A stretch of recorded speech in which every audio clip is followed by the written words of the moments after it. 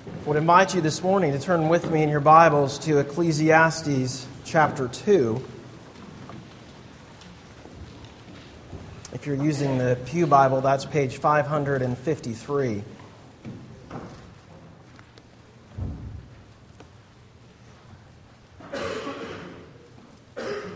We're considering the first 11 verses of this chapter together this morning.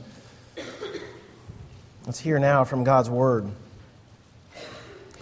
I said in my heart, "Come now, I will test you with pleasure. Enjoy yourself." But behold, this also was vanity. I said of laughter, "It is mad," and of pleasure, "What use is it?" I searched with my heart how to cheer my body with wine, my heart still guiding me with wisdom, and how to lay hold on folly, till I might see what was good for the children of man to do under heaven during the few days of their life. I made great works. I built houses and planted vineyards for myself. I made myself gardens and parks and planted in them all kinds of fruit trees. I made myself pools from which to water the forest of growing trees. I bought male and female slaves and had slaves who were born in my house. I had also great possessions of herds and flocks, more than all who had been before me in Jerusalem. I also gathered for myself silver and gold and the treasure of kings and provinces.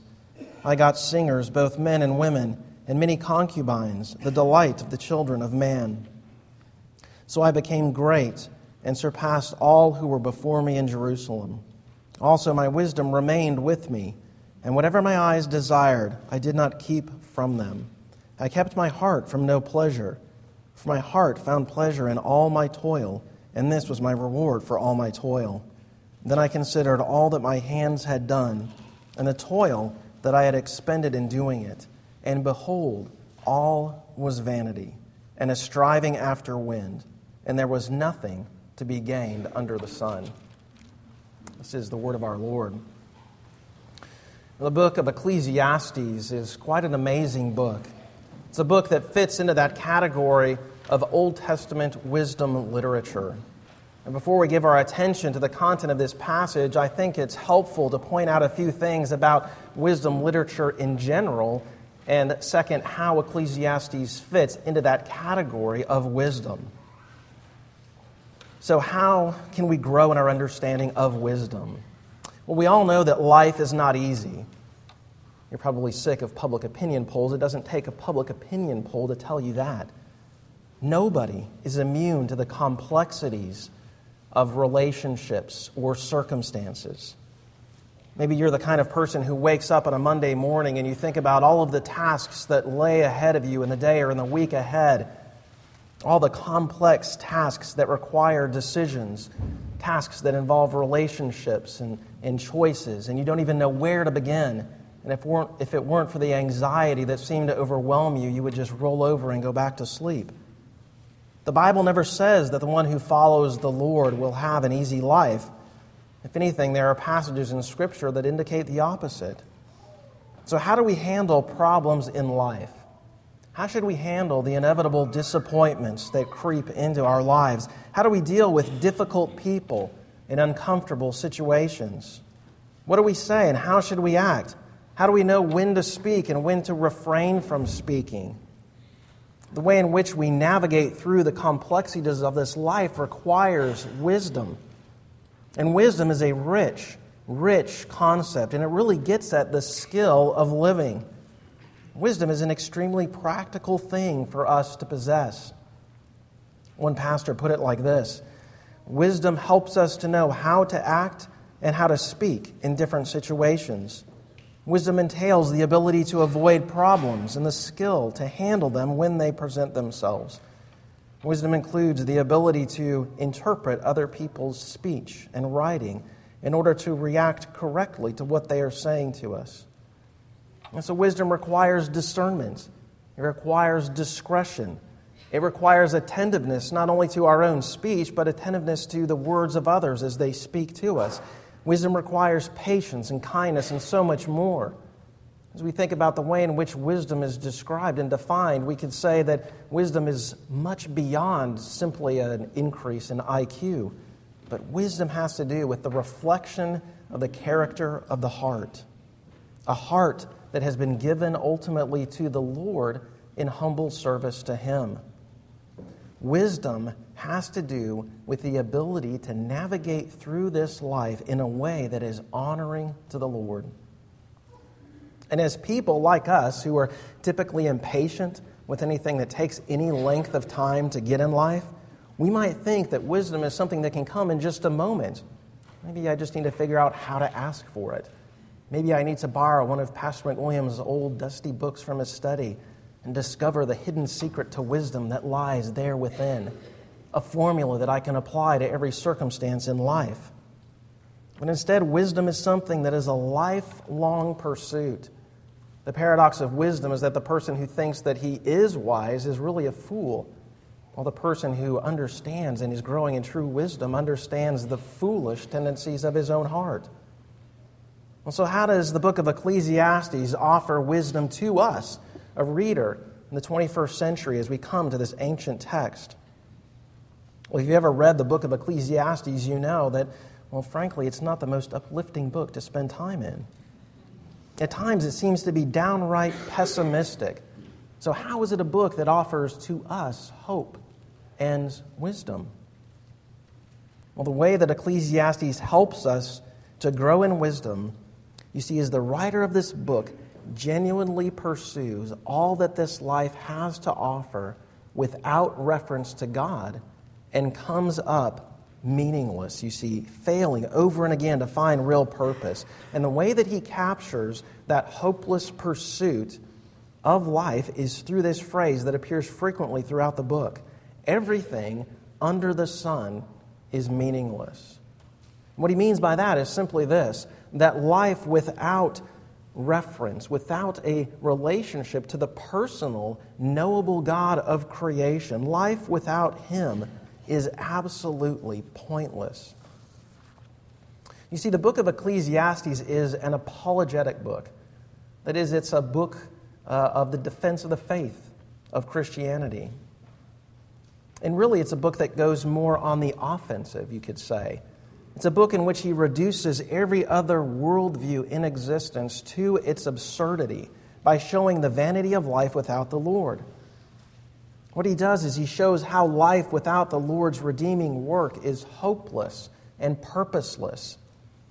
And what he does is he takes on these various worldviews that are offered out there, and he lives those things out. You see, this is not some sort of cognitive analysis. This is not some philosophical speculation in which he separates himself in an ivory tower somewhere and points out all the logical fallacies of worldviews and points out how they fail to comport with reason. Certainly there's a place for that. But what he does, you see, is he strives to live life without reference to God. But in the end, he has the guts to admit that nothing apart from the Lord has meaning. You see, if your origin is meaningless, if you came from nothing, and if your destiny is just up in the air and you don't know what happens to you after you die, then everything in between is meaningless. But if your origin is as an image bearer, created in the image of the Lord, then you understand as well what it means to be redeemed in the Lord Jesus, what awaits for you in Him, then everything in this life has meaning and has purpose. And so either nothing matters or everything matters. And that might sound at first like a simplistic summary of life, but really this is what the book is driving at. Do you have the guts to admit that life without reference to the Lord at every point in life is absolutely meaningless? You see, part of growing in wisdom is learning from others. It's watching the fool and learning from his foolishness. It's watching the one who is wise and learning from his wisdom. It's listening to what wise people have to say to us. Growth in wisdom, you see, is contemplative. It's meditative in its process, in which we seek to push aside all of the clamoring voices in the world around us, and we give our attention to that which has lasting and eternal value. Even as you sit here this morning, as your mind and your heart perhaps are racing with all of the things that need your attention, in the coming days and weeks ahead. What the truth of God's Word calls is for you to slow down and to allow the loving scalpel of God's Word to cut away the callous portions of your heart and to expose within your heart where you were living for the creation instead of for the Creator. And what the writer of Ecclesiastes wants from you is to learn from his vain pursuits. Listen to him. Listen to his wisdom that he has to offer. And as the writer of this book goes on and on about all of the different things that he pursues in this life, you are meant to feel the tedious nature of those pursuits. You are meant to consider your own life and where perhaps you have bought into the self-deluded pursuits yourself, where you have bought into the foolishness that this life will bring satisfaction and fulfillment. And so part of the message of Ecclesiastes is grow in self-awareness. Grow in awareness of your own heart. Allow the truth of God's Word to act as a mirror to you, showing you what it is that you are really living for and where you need to change. And what we see in these 11 verses of chapter 2 is the vanity of pleasure. Now imagine having your heart's desire. Picture yourself walking on your favorite Gulfside beach with your friends or with your family, kicking your toes in the sand, and you come across a genie in a bottle. What would you wish for? You could have anything. Would it be wealth, status and respect, power and influence, popularity or knowledge, success at whatever it is you want to pursue, academic success, vocational achievement, musical success, athletic ability, maybe the perfect relationship, or just a bunch of stuff. Maybe a car that doesn't break down on you all the time. Maybe a house that doesn't leak. Maybe just grass that stays green like it's supposed to. Whatever it might be, of the first thing that comes to mind, what we will see is that these are things that he pursues, and yet he continues to come up empty. You know, world history is filled with stories of people who achieve great levels of success in any area of life that we could possibly imagine, and yet they fail to find ultimate fulfillment and significance. In our own time, we could think of athletes who cheat and who bribe and who threaten and who dope in order to get to the top. We can think of politicians who are blinded by their own power and who are filled with corruption. We can think of people in the entertainment industry who will do just about anything for more fame and more money. It doesn't matter where you live. It doesn't matter what time in history you live. There is the ever-present deceit of pleasure. And the amazing relevance of this passage is that everything that he pursues are things that people still pursue today, that drive us even in our own lives. You see, we sort of have this naive mindset, I think, in which we convince ourselves that just because it didn't work for him, it might work for me. Just because billions of other people have lived in world history and have never found fulfillment and satisfaction in this life doesn't mean that I won't. This, you see, is the foolishness that this passage challenges you. Learn from me, he would say if you were here today. Don't waste your life in such vain pursuits. And yet we see the same areas of deceit all around us where we live, in which the culture around us holds out pleasure as the ultimate goal to life. As Americans, we have more expendable income than any nation in the world. Every year, teenagers spend $170 billion in our country, 80% of which is for non-essential items, entertainment, eating out, clothing. From the time that we are born, and our parents want a few minutes of quiet time, and so they plop us down in front of Saturday morning cartoons, and we watch those commercials, we have it ingrained within us that life is about pleasure. The newest toys, the most recent electronics. I can't believe you don't have an iPhone 5 yet. all of the vain pursuits that the world holds out to us, greater and grander forms of entertainment. And we are told that the goal of life is just to get to the point where you don't work anymore. Work is the evil thing that holds you back from enjoying your life. And so we hold out for the big win. Maybe my company will get bought out. Maybe my bonus this year will be larger than last year because I've been putting in more and more hours. Maybe I'll get a huge inheritance. Maybe I'll win the lottery and I'll finally have enough to bring peace of mind. Work your entire life. Invest wisely, we are told by the investment commercial, so that you can retire at an early age while you still have some life left in you. And don't forget to ask the doctor for all those pills that you should be taking to give yourself an extra boost in life. Why? So that you can finally enjoy your life by not having to work any longer? Why? So that you can sit around in your easy chair and read the paper? Is that the goal of life? Self-indulgent inactivity? Why do we think that this ideal of comfort is the way to live? And then there's the deception of entertainment and popularity. Think of all of the reality shows that center around singing and dancing and any other form of entertainment that you could imagine. And I guess since they're reality shows, that means that they could be things that happen to us all, right? All we need to do is follow our dreams and hold out for that one big break. Don't live in the realm of reality. Continue to live in fantasy, in which you too can have your 15 minutes of fame. We live in a society which puts more value on entertainment than it does just about anything else. In 2005, a Supreme Court justice earned $200,000. That same year, Judge Judy earned $25 million. It really shows you what we value as a society, doesn't it? We are told that the goal and the purpose of life is basically this: pursue your own pleasure. And pleasure is whatever you want it to be. That pleasure can be defined according to your own definition, as long as you're not hurting someone else in the process. Live for yourself so that you might find satisfaction. You only live once, and you better grab all the gusto you can.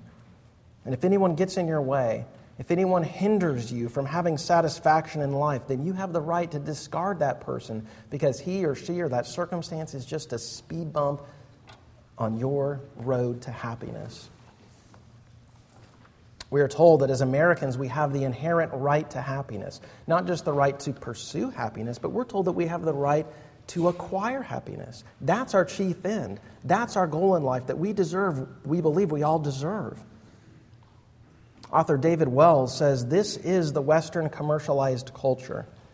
Here we have the ability to hope for what we want, shop where we want, buy what we want, study where we want, think what we want, believe what we want, and treat religion as just another commodity, a product to be consumed. Modern consumption," Wells says, "is about buying meaning for ourselves. It's about the way we construct ourselves, the vantage point from which we want to look at the world. What was once just a matter of producing goods has become a way of producing meaning."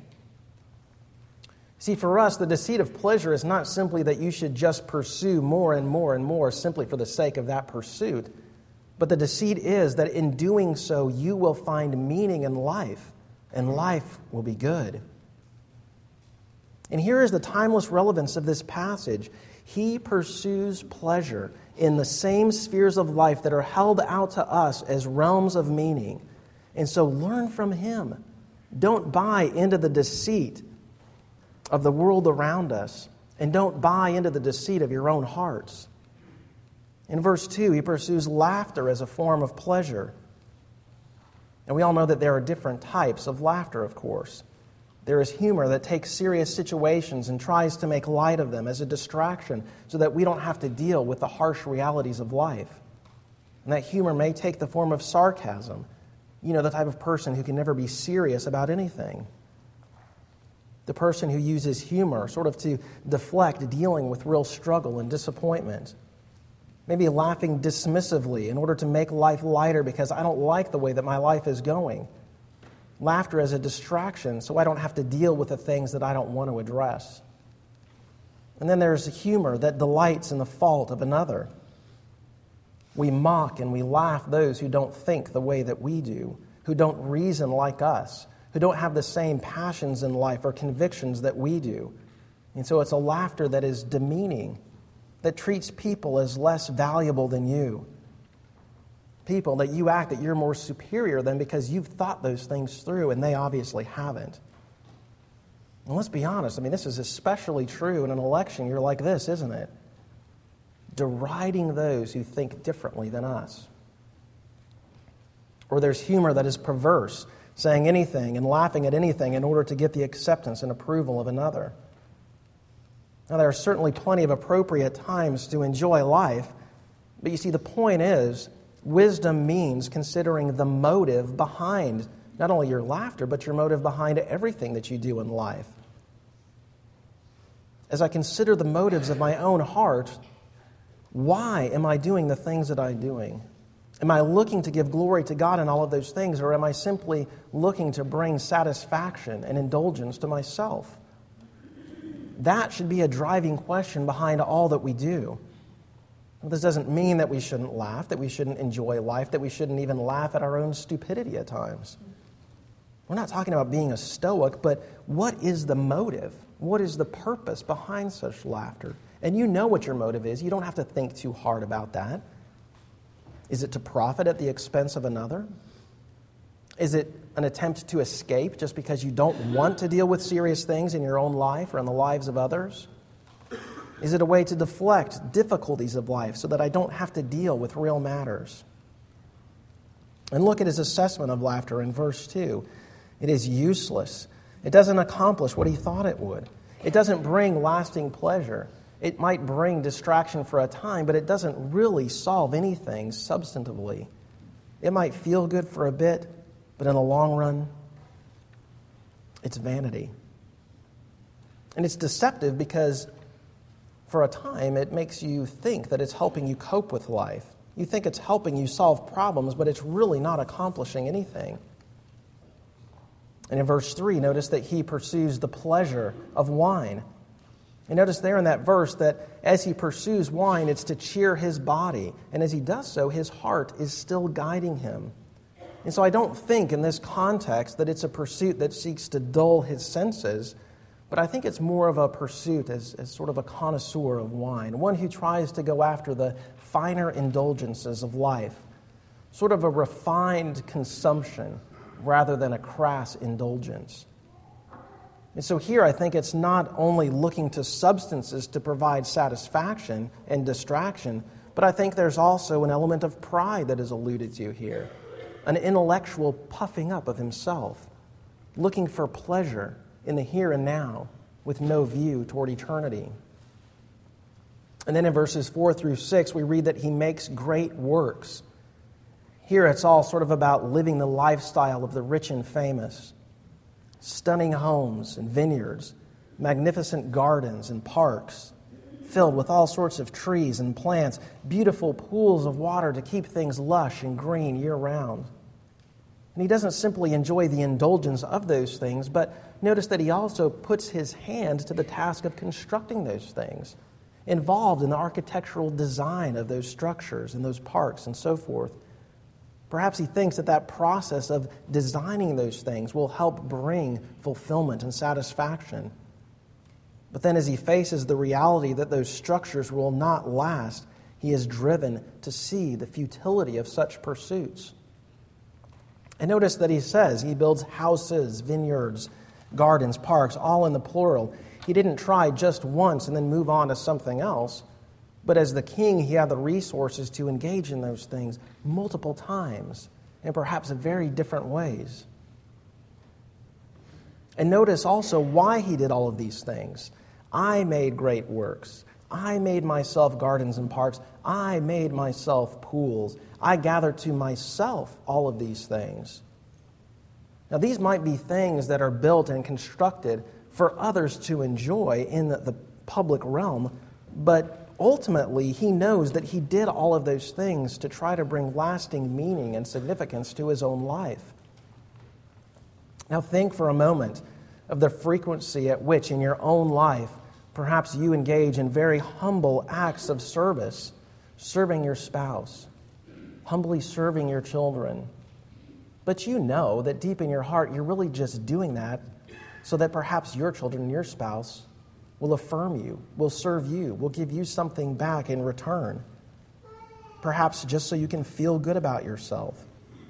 As much as you might say that you're doing those things for others, it's really about you. But at least the writer of Ecclesiastes has the honesty to admit this. Even though there might be others that enjoy those structures that he built, that might enjoy the gardens that he designs, he knows that he's really doing those things to try to bring fulfillment to himself. And so again, there might be the appearance of true service and care for others in our lives, but in reality, it could be about a self-serving agenda. And he goes on in verse 7, accumulating flocks, servants, perhaps slaves and servants around him to care for every one of his needs. You sort of think of the modern equivalent of having a chauffeur and a butler, a maid, a cook, a lawn guy. All the resources are at his disposal, you see, to acquire as many people as he wants to do his bidding at any hour of the day or night.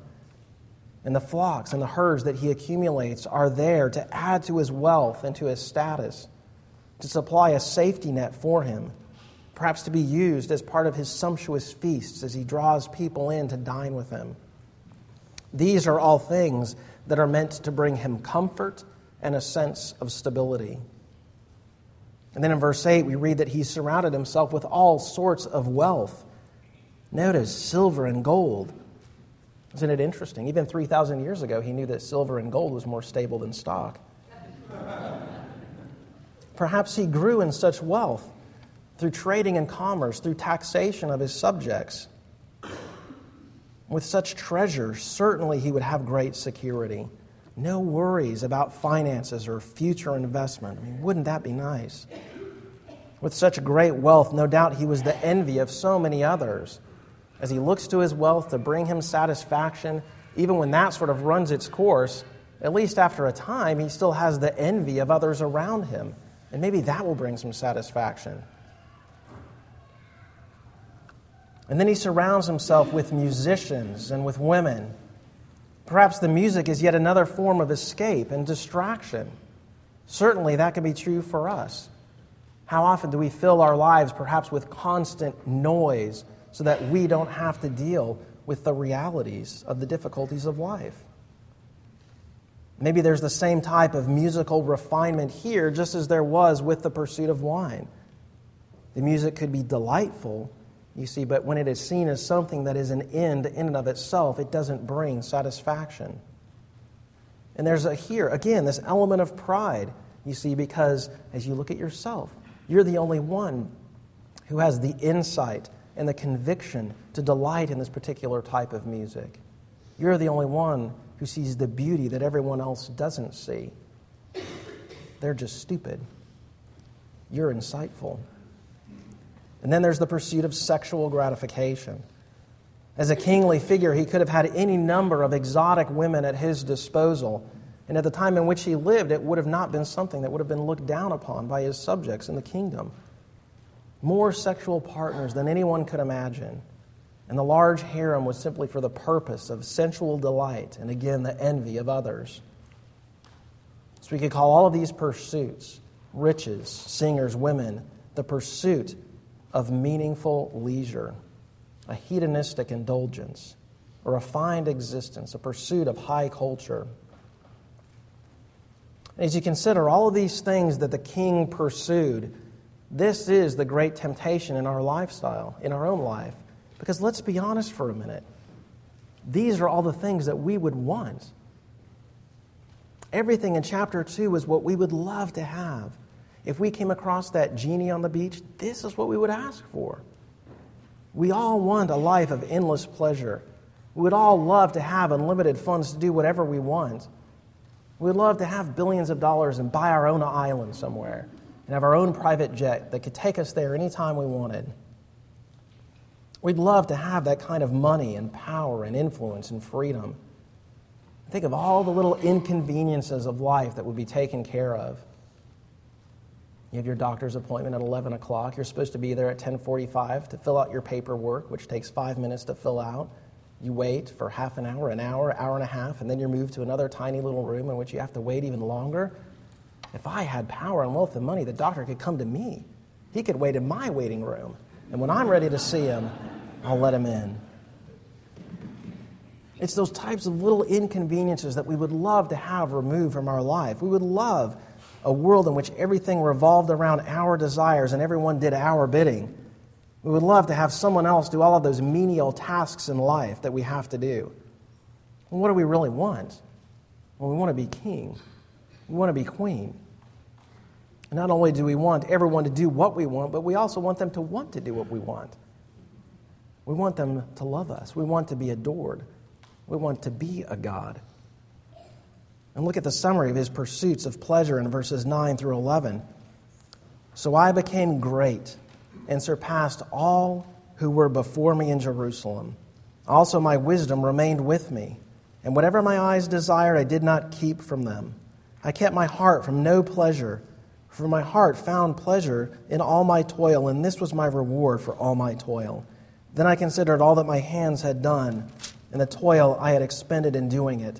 And behold, all was vanity, and a striving after wind, and there was nothing to be gained under the sun. Whatever this life had to offer in terms of pleasure, he pursued it. He held himself back from nothing of whatever he desired.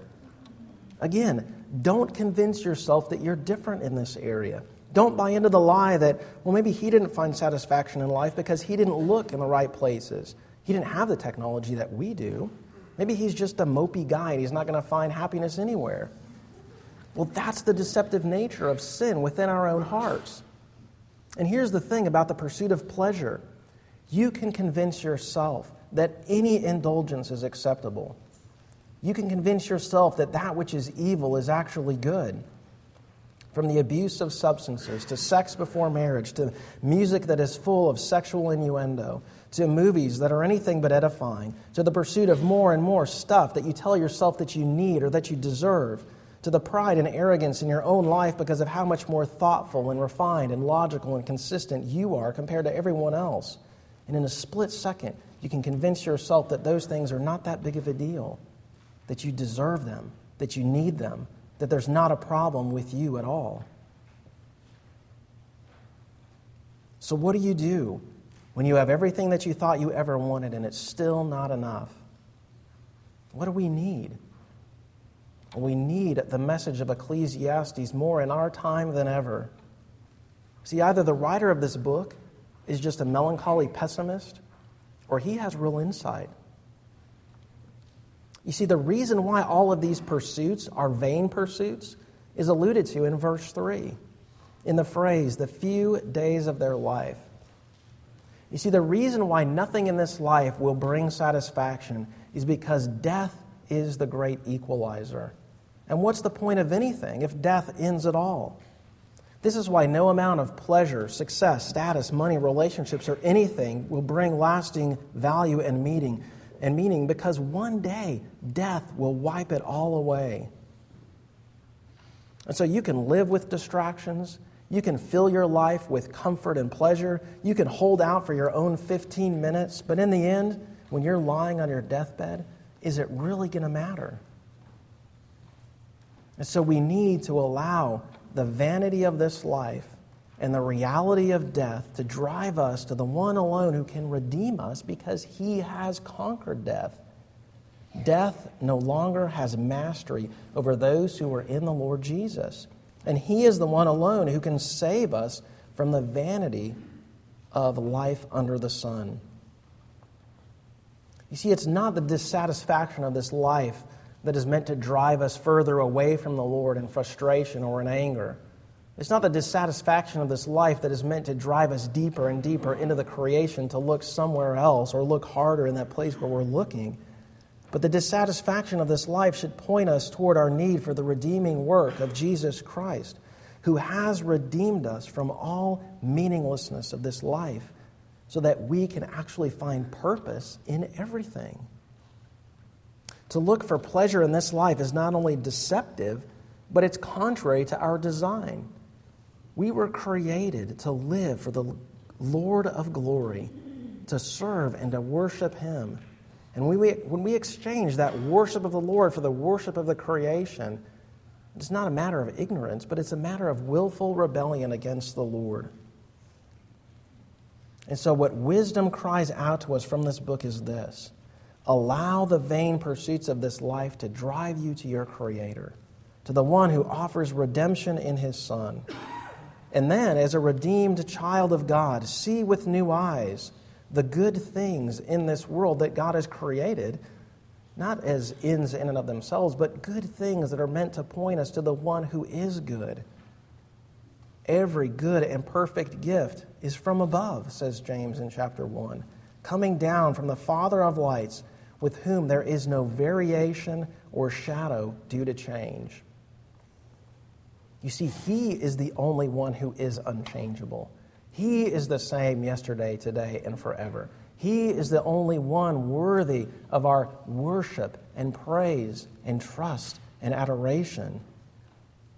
Jesus says in John 10, I have come that you might have life and have it abundantly. That you might have life eternal, yes, but that you might have life even now through the work of Christ.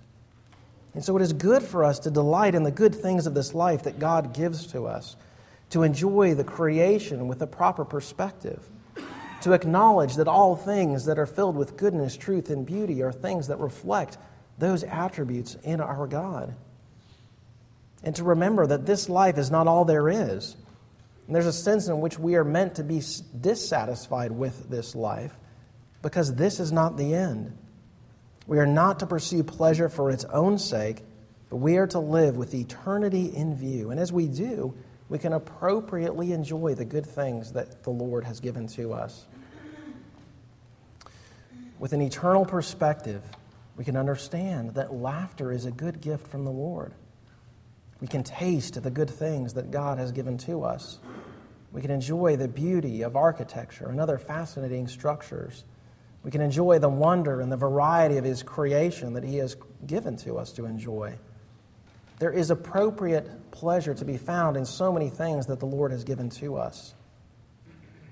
Someone has said, you were made with the capacity to be one of the happiest beings in the universe, but you will never find it by living for your own pleasure. You will only find it when you learn to glorify God and enjoy Him forever. And as a good old Puritan said, enjoy God in everything, enjoy everything in God. We can enjoy the goodness of God in everything in life. And in every good thing that we do, we can give thanks to Him. May the Lord be pleased to write the eternal truth of His Word upon our hearts.